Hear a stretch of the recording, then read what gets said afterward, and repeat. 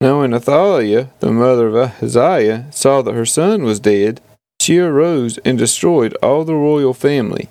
But Jehosheba, the daughter of King Joram, sister of Ahaziah, took Joash, the son of Ahaziah, and stole him away from among the king's sons who were being put to death. And she put him and his nurse in a bedroom. Thus they hid him from Athaliah, so that he was not put to death. And he remained with her 6 years, hidden in the house of the Lord, while Athaliah reigned over the land. But in the 7th year Jehoiada sent and brought the captain of the Kerarites and of the guard, and had them come to him in the house of the Lord. And he made a covenant with them, and put them under oath in the house of the Lord. And he showed them the king's son. And he commanded them, This is the thing that you shall do. 1/3 of you, those who come off duty on the Sabbath and guard the king's house, another third being at the gate Sur, and a third at the gate behind the guards, shall guard the palace.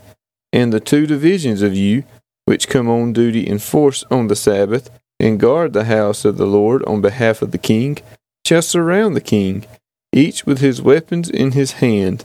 And whoever approaches the ranks is to be put to death. Be with the king when he goes out and when he comes in.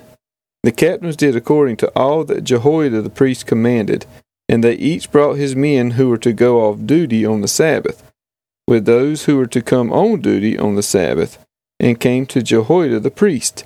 And the priest gave to the captains the spears and the shields that had been King David's, which were in the house of the Lord.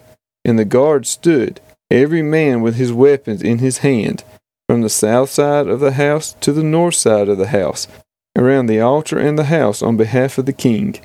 Then he brought out the king's son, and put the crown on him, and gave him the testimony. And they proclaimed him king, and anointed him. And they clapped their hands, and said, Long live the king! When Athaliah heard the noise of the guard, and of the people, she went into the house of the Lord to the people.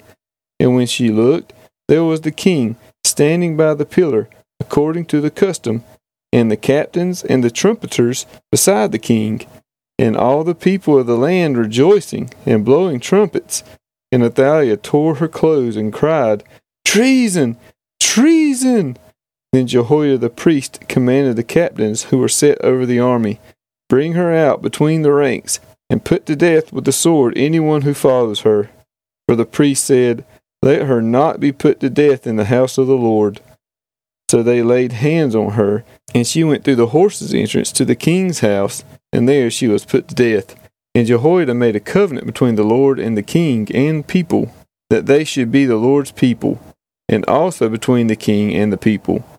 Then all the people of the land went to the house of Baal and tore it down. His altars and his images they broke in pieces, and they killed Mattan, the priest of Baal, before the altars. And the priest posted watchmen over the house of the Lord. And he took the captains, the Kerarites, the guards, and all the people of the land, and they brought the king down from the house of the Lord, marching through the gate of the guards to the king's house, and he took his seat on the throne of the kings. So all the people of the land rejoiced, and the city was quiet after Athaliah had been put to death with the sword at the king's house. Jehoash was 7 years old when he began to reign.